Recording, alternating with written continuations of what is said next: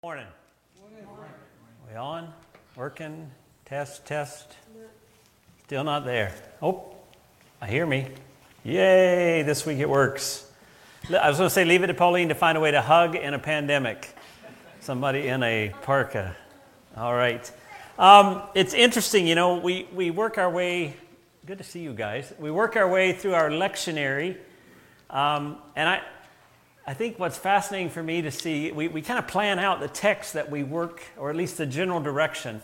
Last summer, I'm sitting down and I'm working my way through our season of foundations, planning sermons, planning text for the certain Sundays, and I'm not looking at anything other than just kind of going through the text and saying, okay, maybe that one, maybe that one. Well, isn't it fascinating that the text today has to do with the transition of power? Now, is that happening anywhere else in the world at this moment? It's just, it's a reminder to me that God guides our steps in funny ways sometimes. So we've been looking at the problem with kings, the monarchy, this period of time in Israel's history when they have these kings, and the struggles that they go through, good and bad, in that situation. And many of us have been watching some election that happened all week, but now we're going to turn our focus back to the story of God, to his people and their leaders, and listen to what the Spirit might be saying to us. So we saw Solomon last week as he celebrated the dedication of the temple. His kingship continues for about another 20 years or so before he dies, and depending on whether you read that in Kings or Chronicles, he's either a really good guy or a really bad guy, and that's what Er's been talking about in our Sunday school class. There is some space today if you want to stay for that, or watch it online. But we're going to move over all of Solomon's last 20 years, and we're going to jump to the place after he's died and his son Rehoboam is being established as king. It's in 2 Kings chapter 12. We're going to read the text in two chunks. We're going to start with verses 1 to 24 of 1 Kings 12, 1 to 24, and then we'll get the last part of the chapter in just a few minutes. Rehoboam, who's the son of Solomon, went to Shechem, for all the Israelites had gone there to make him king.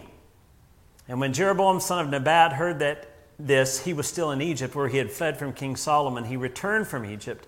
So they sent for Jeroboam, and he and the whole assembly of Israel went to Rehoboam and said to him, "Your father put a heavy yoke on us, but now lighten the harsh labor and the heavy yoke he put on us, and we will serve you." And Rehoboam answered, "Go away for 3 days, and then come back to me." So the people went away. And then King Rehoboam consulted the elders who had served his father Solomon during his lifetime. "How would you advise me to answer these people?" he asked. And they replied, "If today you will be a servant to these people and serve them and give them a favorable answer, they will always be your servants." But Rehoboam rejected the advice the elders gave him and consulted the young men who had grown up with him and were serving him. And he asked them, "What's your advice? How should we answer these people who say to me, 'Lighten the yoke your father put on us'?" And the young man who'd grown up with him replied, "Tell these people who've said to you, 'Your father put a heavy yoke on us, but make our yoke lighter.' Tell them, 'My little finger is thicker than my father's waist.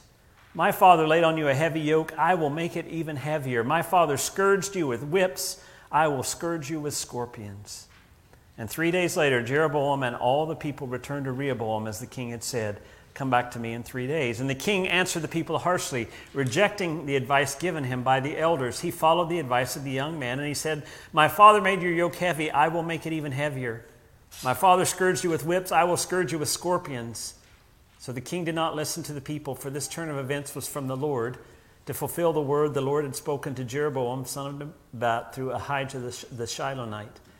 And when all Israel saw the king refused to listen to them, they answered the king, "What share do we have in David? What part in Jesse's son? To your tents, O Israel. Look after your own house, O David." So the Israelites went home. But as for the Israelites who were living in the towns of Judah, Rehoboam still ruled over them. And King Rehoboam sent out Adoniram, who was in charge of the forced labor, but all Israel stoned him to death. And King Rehoboam, however, managed to get into his chariot and escape to Jerusalem. So Israel has been in rebellion against the house of David to this day. When all the Israelites heard that Jeroboam had returned, they sent and called him to the assembly and made him king over all Israel. Only the tribe of Judah remained loyal to the house of David. And when Rehoboam arrived in Jerusalem, he mustered the whole house of Judah and the tribe of Benjamin, 180,000 fighting men, to make war against the house of Israel and to regain the kingdom for Rehoboam, son of Solomon.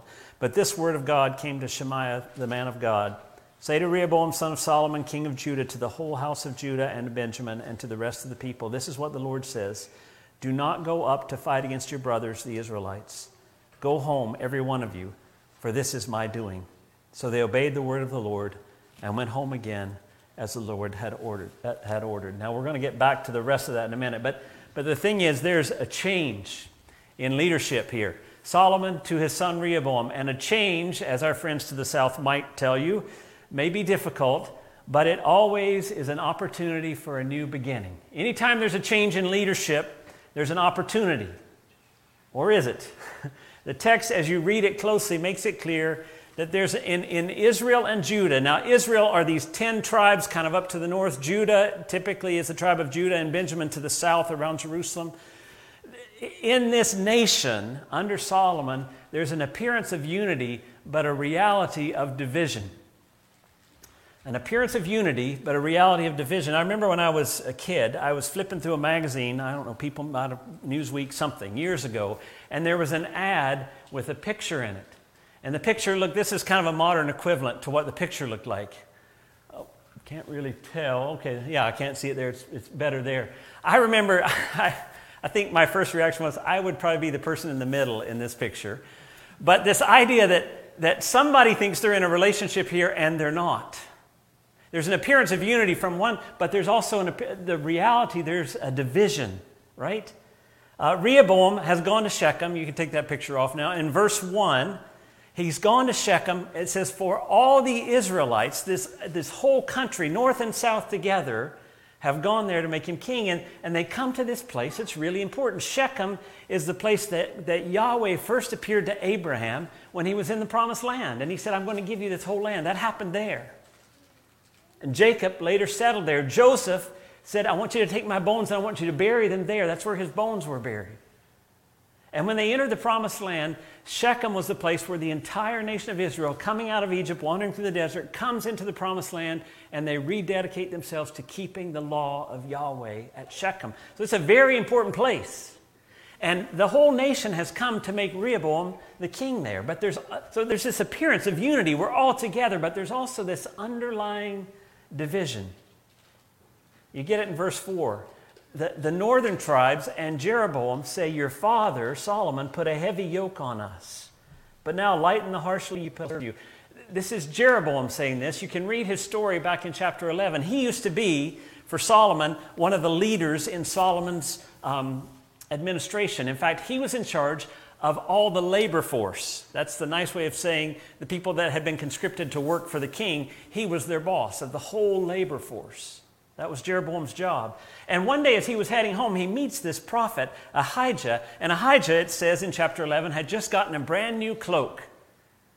And yet at that moment, he takes his brand new cloak off and he rips it into 12 strips. And he says to Jeroboam, you take 10, because God's going to take 10 of the tribes away from Solomon and give them to you, but not yet. And Solomon hears about this, and like the good King Solomon would, when you hear that somebody's going to take your throne, he sets out to kill Jeroboam, and Jeroboam runs to Egypt to hide. Well, we read in our text that after Solomon dies, Jeroboam comes back, and he and the 10 tribes go to Rehoboam and say, you've got to take it easy on us. See, the country has done really well under Solomon, incredibly wealthy. It all looks great, but the reality is a lot of that is the taxation on the people and the forced labor, especially of the 10 northern tribes. See, a country can look great and build it on the backs of its people, and that's kind of what's happened through Solomon's reign. And Rehoboam says, give me a few days to think this over. And you know, he goes by and he talks to the old guys who consulted with his father Solomon, and he gets advice from them, and then he goes to his buddies, and they tell him, no, do the other thing. And he has this choice between either coercive power or servant leadership. The older advisors in verse 7, if today you will be a servant to these people and serve them and give them a favorable answer, they will always be your servants. If you are kind to them and serve them as a leader, they'll be with you. And the younger guys say, tell him, my dad was nothing. You know, my little finger is thicker than my dad's waist. I am way more forceful. And he scourged you with a whip, and I'm going to scourge you with scorpions. Now, scorpion is actually, in that term, is a type of whip with embedded metal in it. So it wasn't, they weren't really, I mean, it's a metaphor, but it's also, they know what he's talking, it's going to get worse. And there's these two different paths. There's this option of peace through compassion and servant leadership, or, in a common term today, peace through strength. I'm going to be the strong one. You're going to do what I say. And you see what Rehoboam does. And so it ends up dividing the kingdom. He makes the wrong decisions in an attempt to show his power. And in verse 16, they say, what share do we have in you, David? What part in Jesse's son? Israel, to your tents. David, you guys in the south, you can take care of yourselves. We're done. But there were a number of Israelites who were still living in the southern areas, right? And so it says Rehoboam is still ruling over this region, but the 10 tribes, most of them are back home in the north. See, there's a lot of reasons he could have decided to go this way. But the bottom line is he's going to show them who's boss. He's going to use his strength to lead. And the problem is that these kinds of displays of power don't work well sometimes, especially within the sovereignty of what God is doing. It's a pattern that we see over and over in leaders, and he continues that pattern even after they split. There's another attempt at control. In verse 16, they leave, and in verse 17 it says, but there were some Israelites living around Jerusalem, the forced labor people that had been conscripted. And it says he sends out Adoniram, the guy who had Jeroboam's old job, who was in charge of his forced labor. He sends him out and says, okay, get these people to work. And did you see what they did?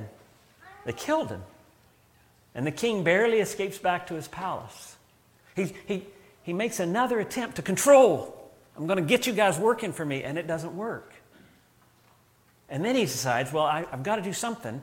So he gathers these huge mass of soldiers from Judah and from Benjamin, 180,000 men, and they're going to go north. They're going to take the kingdom back until the word comes from God. Guys, this is what I said was going to happen. You'd be smart not to go. And so they retreat. They don't go. Now, at this moment, I'm just going to touch on this briefly. There's this tension between God's sovereignty and human choice, right? Because way back in chapter 11, we see that story of Jeroboam getting the 10 strips of the cloak. And God calls that Jeroboam's going to be the leader. And then it happens as a result of Rehoboam's choice to reject the peaceful settlement. And in our text we see in verse 15, the king did not listen to the people, for this turn of events was from the Lord to fulfill the word the Lord had spoken to Jeroboam, son of Nebat, through Ahijah the Shilonite. And in verse 22 and 24, again, God says, don't fight, this is me. Now the question is here, did all this happen because God decided it would happen or because Rehoboam made a really stupid mistake?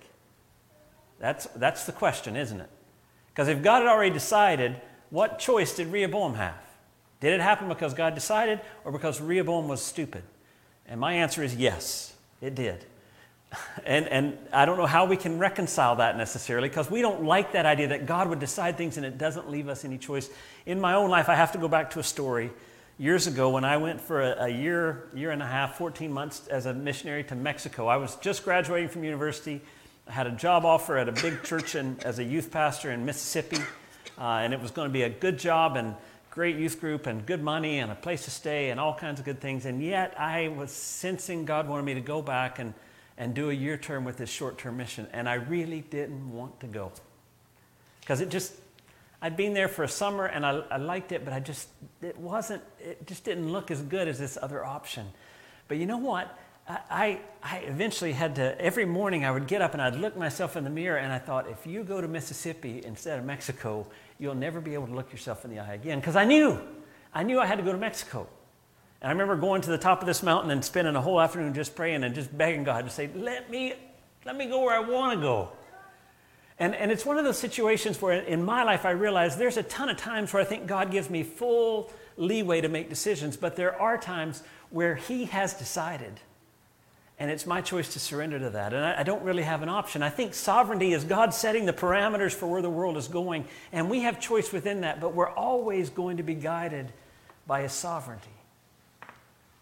It says in Proverbs 16:9, in His heart, a man plans his course, but the Lord determines his steps. And it's a tension. You're never going to settle that completely. It keeps us humble. I think that's part of it. God's doing something with Israel. He has a plan. And the decisions of the king factor into that. We don't always understand how or why it all works, but that's what's happened. And after this, that we read, the text moves to the northern part, from Jerusalem up to Jeroboam and the northern tribes. Let's just flip over to verse 25 and read to 33, and then we'll try to pull together some applications out of this. 1 Kings 12:25. Then Jeroboam fortified Shechem in the hill country of Ephraim and lived there, and from there he went out and built up Peniel. And Jeroboam thought to himself, the kingdom will now likely revert to the house of David. If these people go up to offer sacrifices at the temple of the Lord in Jerusalem, they will again give their allegiance to the Lord.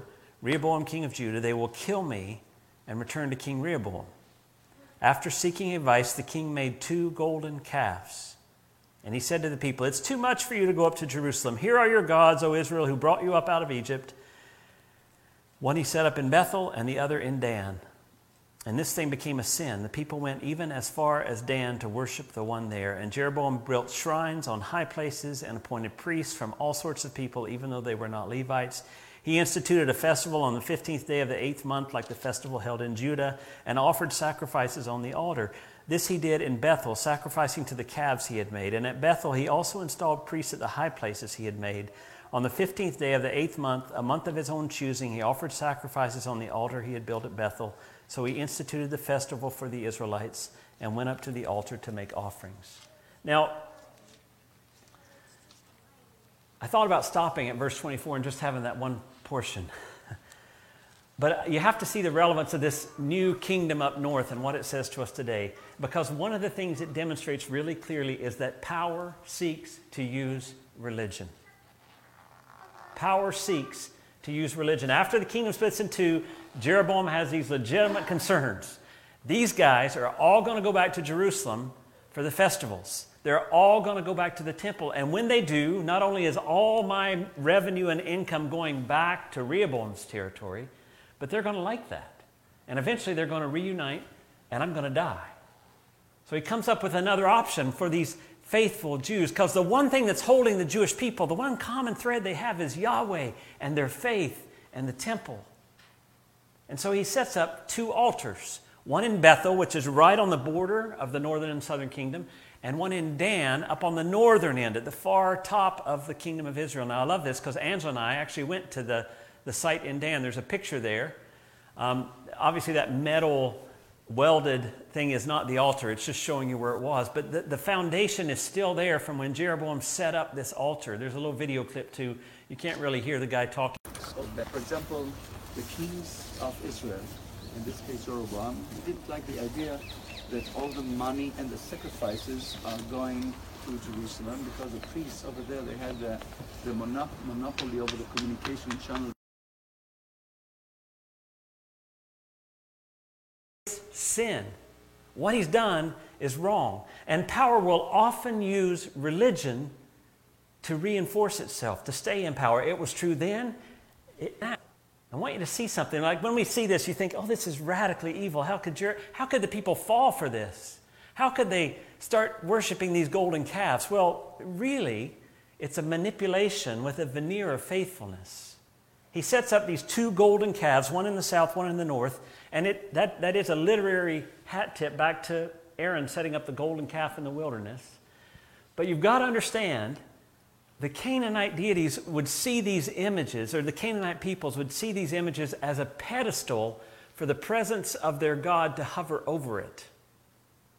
The idea in building the calf wasn't so much we're worshiping this golden calf as it was we're presenting a place where our God will come and sit. Now, if you're listening and you understand the Ark of the Covenant, same idea. We've got this object here with the cherubim on top, and the presence of God is over it. So he's got this veneer of faithfulness. And you may say, well, it says gods. Here's your gods that brought you up out of Egypt. Well, he's using the Hebrew term Elohim, which is a weird term. It's a plural for gods, but it's also used in Genesis. In the beginning, Elohim created the heavens and the earth. Like he's saying, he's tying these acts, he's given them this veneer of faithfulness. We're still worshiping Yahweh. We're just doing it here and there. It's too much for you guys to go there. I'm going to make this easier for you. He was manipulating them, but there was this veneer that made it look faithful. And he did it in the way that people use religion to maintain power today. He was using imitation of religious forms. Now, what do I mean by that? He used very religious things, altars, these golden calves, these priests. He started his own festival. They brought offerings.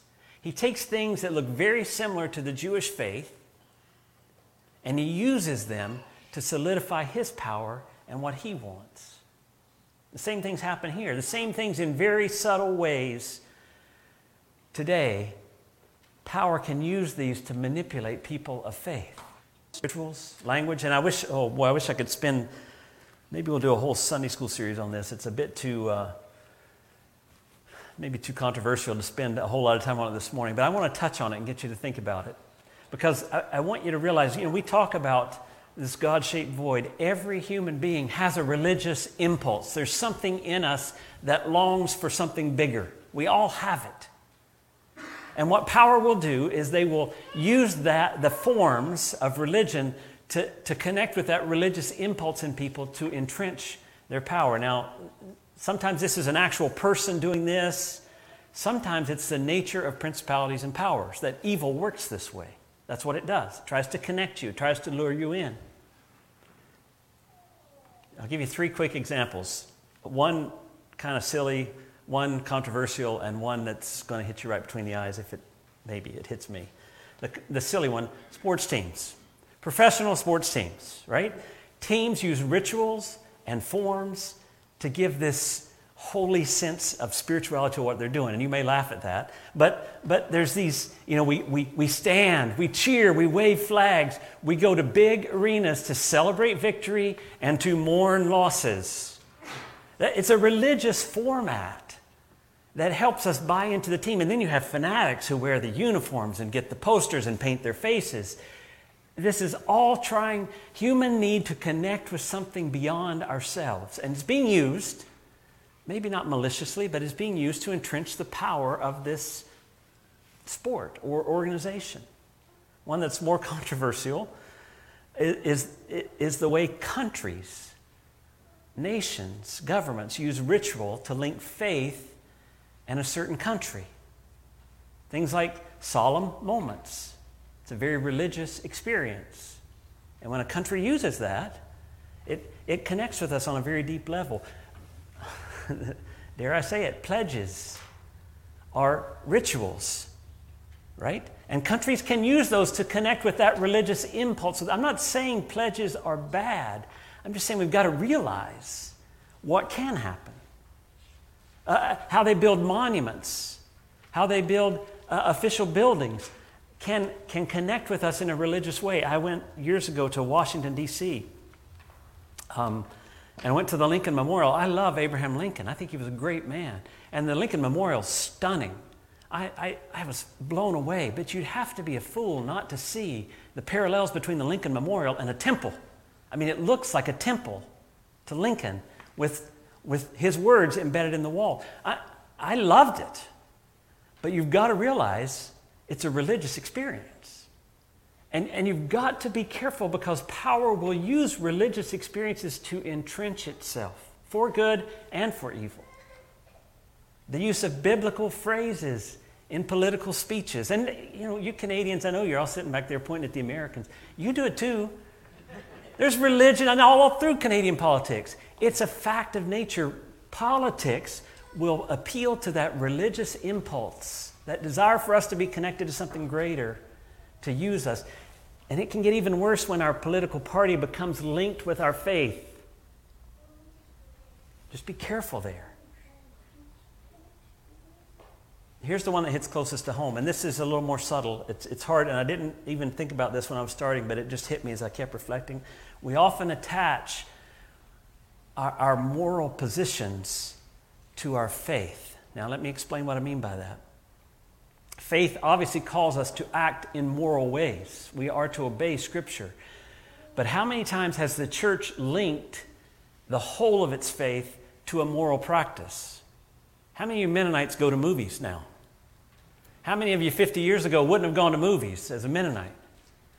And there's a whole generation that once that whole thing got questioned, people chuckled. They said, well, my faith can't be just not going to movies, right? What they've done is they've linked the practice of their faith with a moral position. And when that moral position doesn't hold up, when people realize it's probably not as bad as we thought it was, maybe it is, maybe it isn't, but then the faith kind of falters. And what gets worse is when we use our moral positions to look down on people who make different moral choices, and we actually, the power, this is one, it's very ethereal. I'm trying to explain this.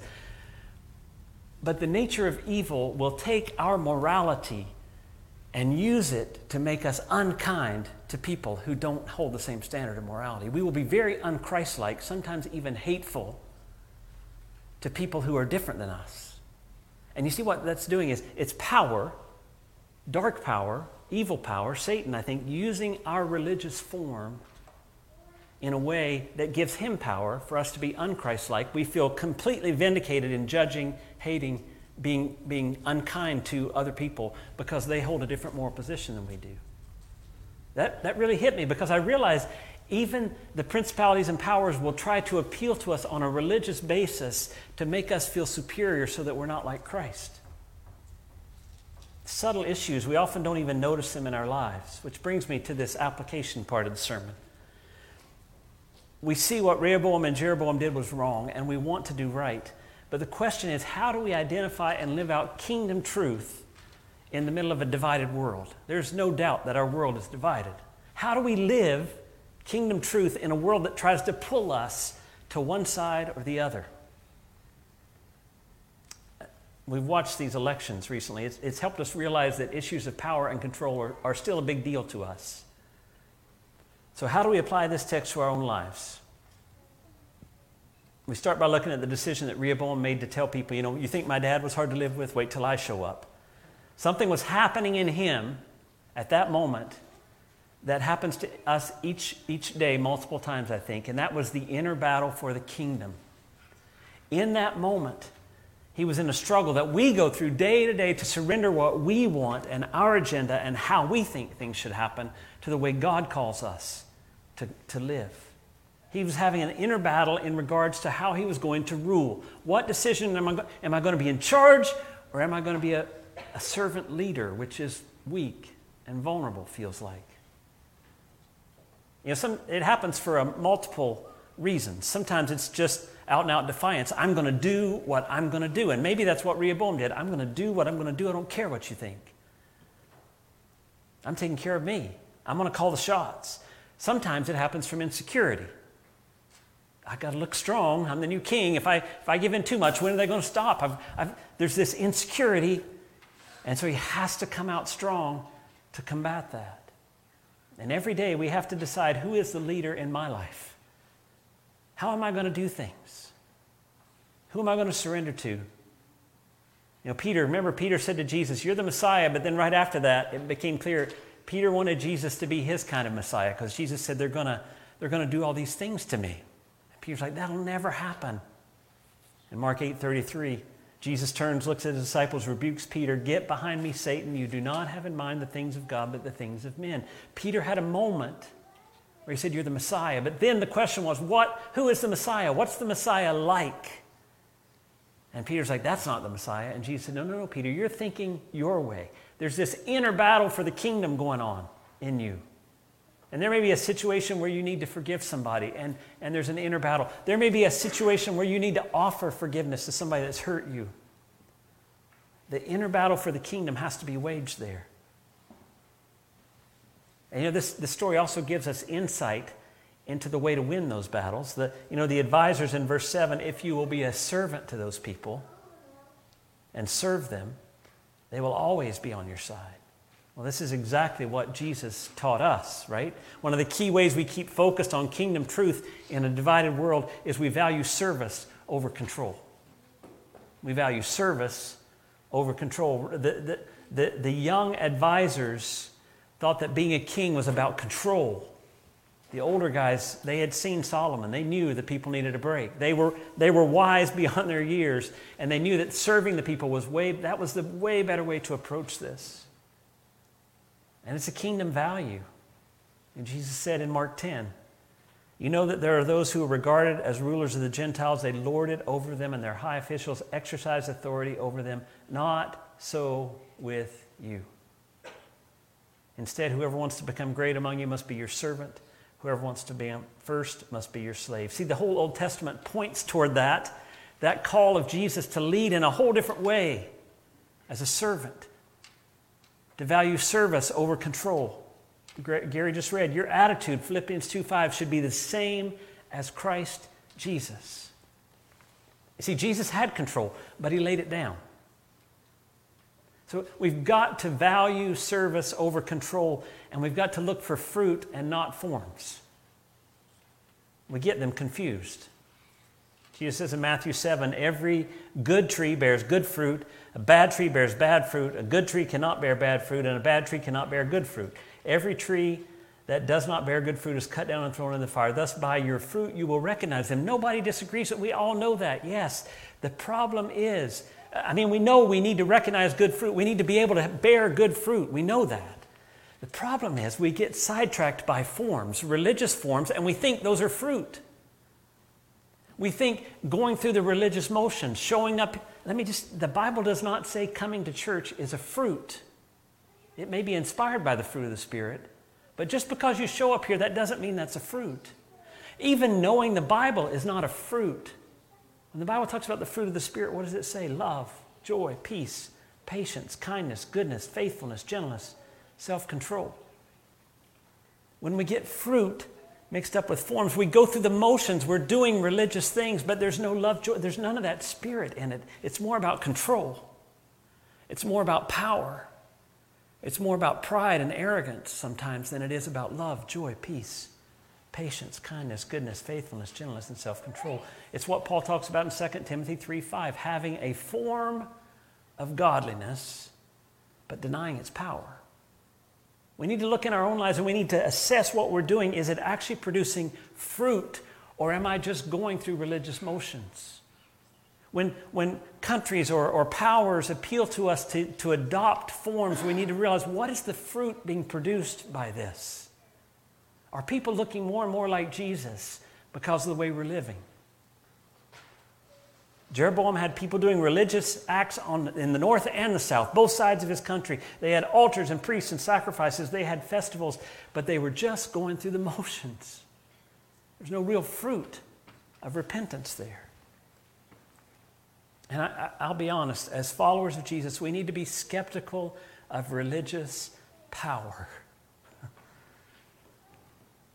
I use the word skeptical it's a healthy skepticism. I'm not talking about being cynical.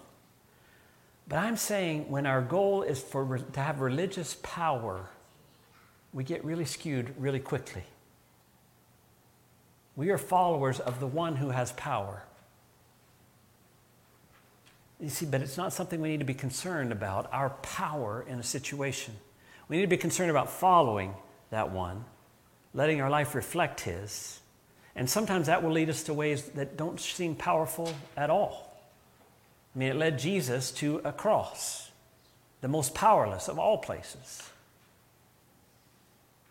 Our political power is jeopardized. Well, God's not worried when our political power is jeopardized. He doesn't seem too upset. He lets it happen. We don't get the things we want done. Well, it's not always up to you. When you can't accomplish, when you feel like I'm powerless in this situation, you know what Paul says? When I'm weak, he's strong. It's through my weakness that the power of God actually comes out. So when we're craving this religious power, when we're saying we have to be in control, when we have to be the one driving the ship here, we need to be skeptical of that, because that's not the way Jesus did things. He surrendered to the Father's will, even after feeding the 5,000. You remember that? He fed the 5,000. He went up on the mountain to pray because, it says in John 6:15, Jesus, knowing they intended to come and make him a king by force, withdrew to a mountain by himself. He was skeptical of power, the way the world uses power. So what do? We follow his example. even if it leads us to places of powerlessness. That's what I see in the Scripture. That's what we're called to do. We focus on the fruit of the Spirit and not just the religious forms that we go through. Forms aren't bad. We talk about the 4 commitments. That's a religious form. But we want those forms to bring about the fruit of the Spirit. Micah 6:8. He has shown you, O man, O woman, what is good. What does the Lord require of you? To act justly, to love mercy, and to walk humbly with your God. When the world's divided, the kingdom calls us to serve instead of control. It calls us to bear fruit instead of just go through religious forms. And it says, as we do that in our weakness, the power and strength of the one who has power and strength will be displayed in ways that we can't imagine. Let's pray. God, we see a world that is divided. And we see a lot of struggle for power and wanting to be decision makers. And we don't want to be passive. We know you call us to engage and to be active. Take a stand, to speak truth. But God, I just pray that you would help us to discern what it means to follow you. What it means to cultivate this fruit of the Spirit in our lives. Help us to see when we're being used, when we're being manipulated with what appears to be faithfulness, and yet it's only a grasping for power. Set us free to follow you regardless of the consequences, regardless of the power it brings, regardless of the prestige. Just help us to be servants of Jesus. Help us to keep in mind the things of God and not the things of men. God, it's a very subtle trap, especially when we start using our religion to elevate ourselves over others. Help us to remember that you've demonstrated your love to us and that while we were still sinners, you died for us. And help us to show that same love and mercy that we have received to all around us. In Jesus' name, amen. And the reality is when you start wrestling with the subtle nature of power and religious forms and those kind of things, when I first started wrestling with this, it just threw me for a loop because I didn't know what to do. What do I do then? Do I do nothing politically engaging? Do I try to do everything? What do I do? And let me just give you a little advice that I've had from the journey. You return to Scripture and you seek guidance. You ask God for wisdom. And what I would encourage you today, if you're thinking, well, I don't know what to do. I want to be involved. I want to live the truth of the kingdom in a divided world. How do I do it? Go back this whole week, morning, lunch, and evening, slowly read through Philippians 2. Just read it. Just let it soak into your mind and say, God, show me how I need to live. Where he says, your attitude should be the same as that of Christ Jesus, who being in the very nature God, didn't consider equality with God something to be grasped, but made himself nothing, taking the very nature of a servant, being made in human likeness. And being found in appearance as a man, he humbled himself and became obedient to death, even death on a cross. Therefore, God exalted him to the highest place. You know the rest. The whole point of life is for us to live as Jesus would live here by the power of the Spirit in us, so that God will exalt Jesus in his way in the world and draw people to himself. That's my prayer for you this week. Amen.